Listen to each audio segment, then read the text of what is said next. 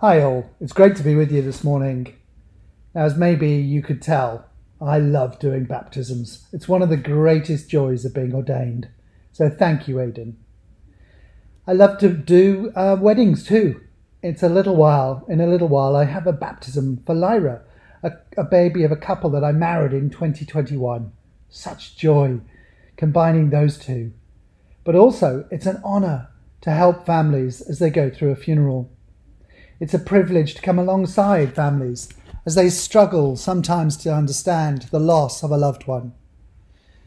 Now, today's passage doesn't seem the obvious subject for a service of such joy as we welcome Aidan in baptism, but Jesus is concerned and he is passionate about every and all aspects of our lives, and he cares intimately for each of us as we go through the best of times in life and the worst, and everything in between.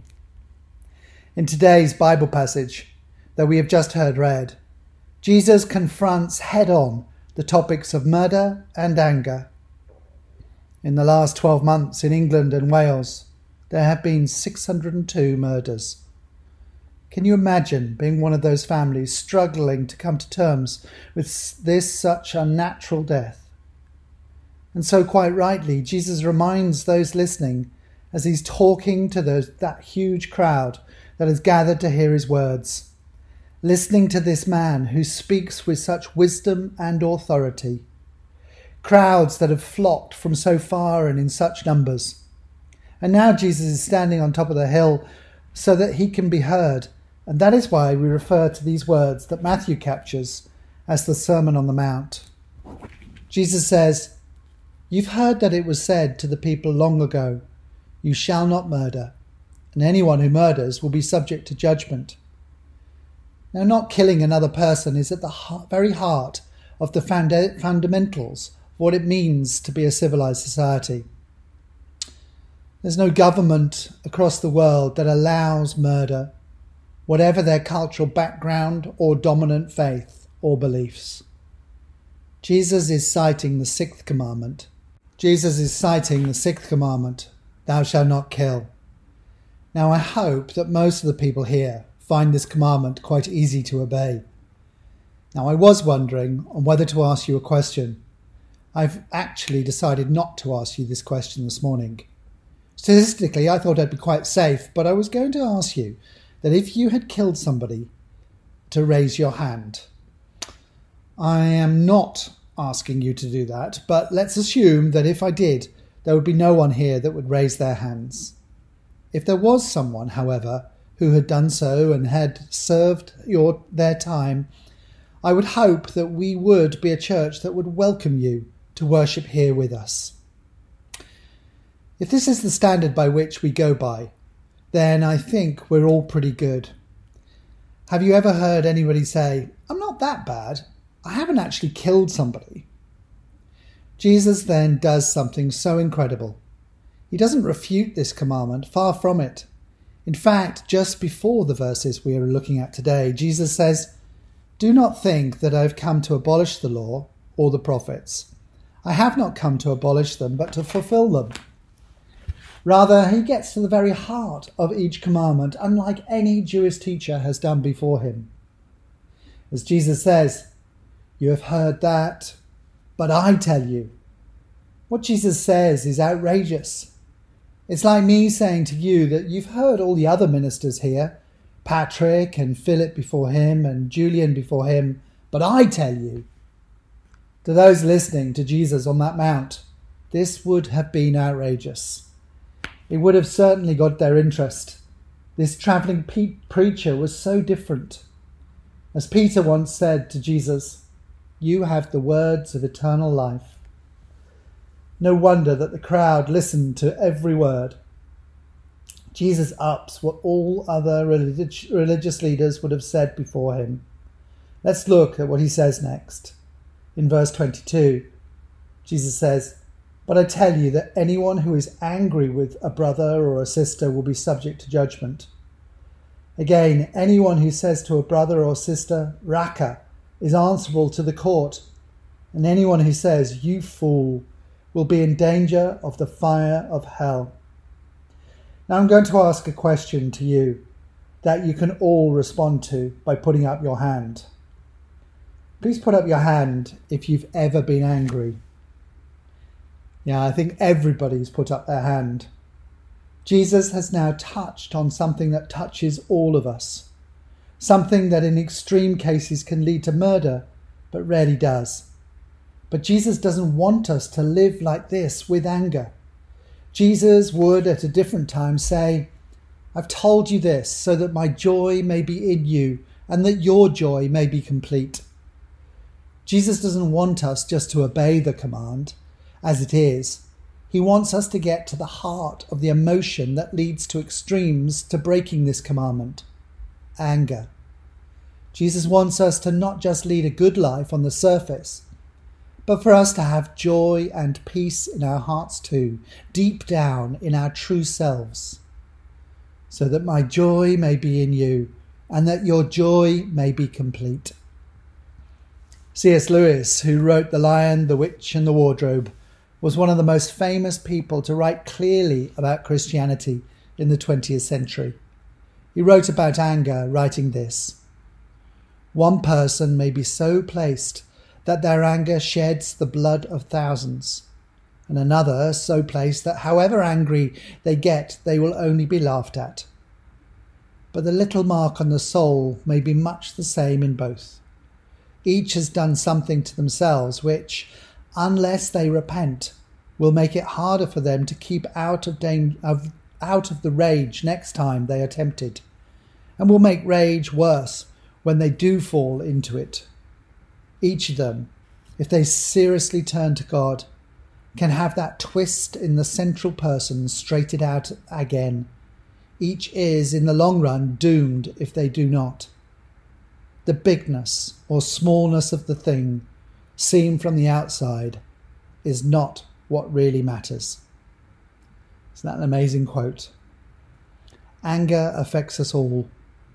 The angry person and those receiving the brunt of that anger. Family, friends, work colleagues. Anger comes in a huge array of emotions, from mild irritation at one end of the spectrum to blind rage at the other.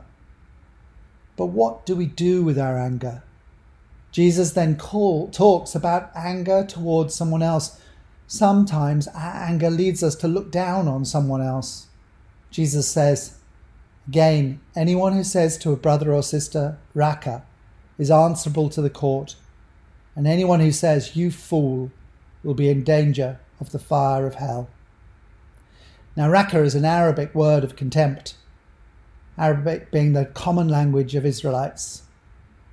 Think sort of idiot or moron, or whatever word you find yourself thinking, if not saying, when somebody really riles you, assassinating their character, belittling them.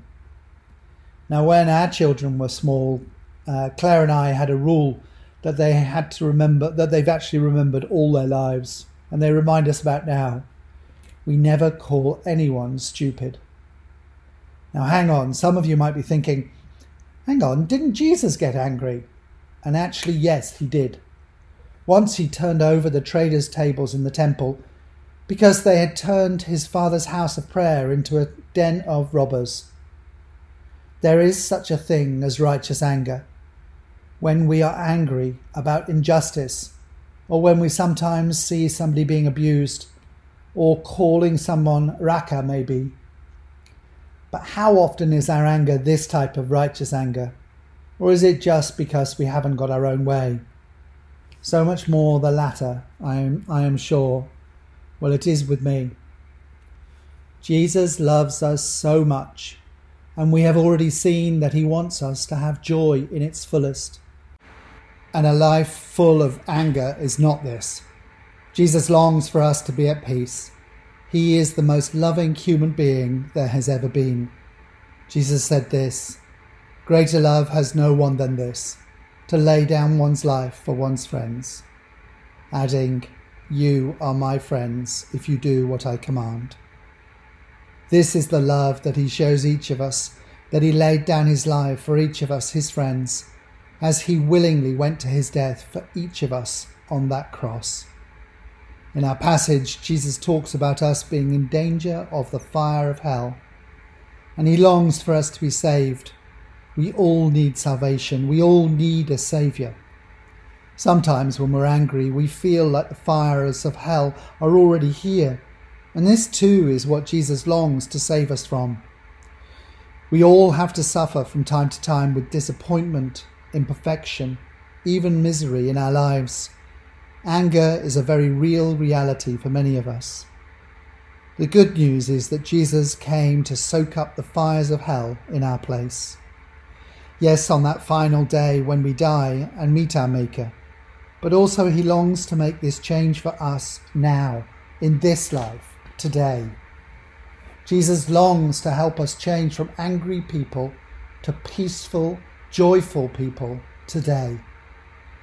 Peter, one of Jesus' disciples and closest friends, would, as an old man, write this about Jesus when he was put to death. When they hurled their insult at him, he did not retaliate. When he suffered, he made no threats.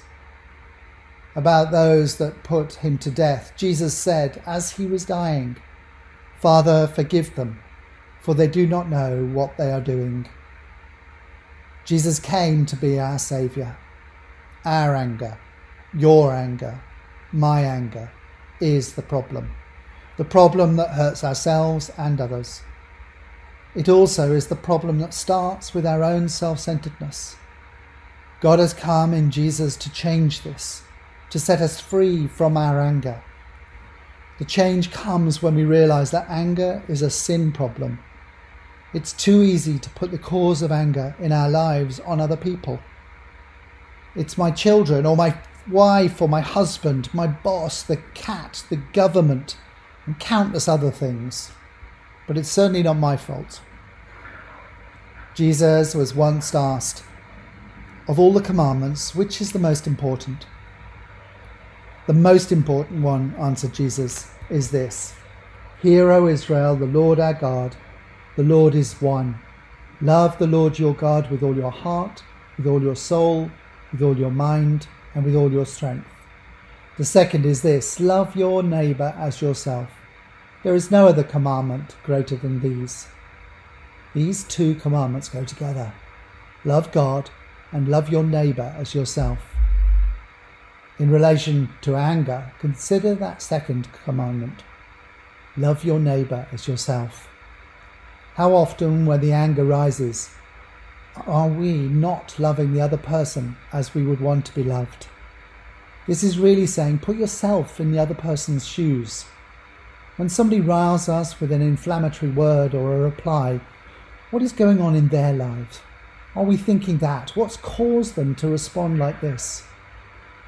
So often anger comes from our own selfishness, where we are totally focused on what we need and not on what the other person needs and what they are going through. How many times have you seen a chain of emails or an argument getting worse and worse as responses get more vitriolic as the rage rises and rises? Simone Weil, a French Christian philosopher, talks about these moments just before you let rip with your reply flying across the internet or the room. She suggests to just stop, pause, allow a moment to let God into the situation in his Holy Spirit.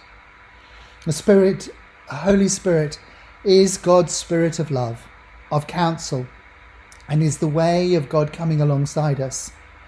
I have found this so helpful. Try it, even if you are listening today without a faith. This pause is so helpful. But when anger does go too far and there is a breakdown in our relationships, Jesus longs for there to be a reconciliation. Maybe right now you have something in your life, someone in your life who you've fallen out with, maybe a long time ago, or maybe much more recently. Jesus loves for people to be reconciled, to forgive each other, to be at peace with each other. I think this is particularly sad within a family. This is the part of our passage where Jesus says, "Therefore, if you are offering your gift at the altar, and there remember that your brother or sister has something against you, leave your gift there in front of the altar. First go and be reconciled to them, then come and offer your gift. Now, the situation that Jesus is talking about isn't just as easy as popping back home from here at Holy Trinity Claygate to your home a couple of miles away in the car. In the first century, people would have travelled by foot to Jerusalem, to the temple from wherever they live, to offer their sacrifice. For them to stop, leave the goat or dove to sacrifice, and travel home to be reconciled would have been a very long trip. Jesus came from Nazareth, and so for those Nazarenes like him, that would have been a round trip of 170 miles. Reconciliation, can you see, is really important to God. Again, Jesus wanted anger to be turned to peace. Jesus finishes our passage this morning by bringing the same reconciling spirit to legal issues, which for those lawyers in the congregation, I'm sure you would agree with Jesus' advice. Jesus says, settle matters quickly with your adversary who is taking you to court. Jesus longs for all of us to be at peace with ourselves and at peace with all our neighbours in all aspects of our lives. So whether we are at the start of our lives like Aidan is, or in the middle of our lives, or at the end, Jesus longs to bring his love into each and every one of our lives, and into each and every day of ours. So may God bless you, and may you know his peace. Amen.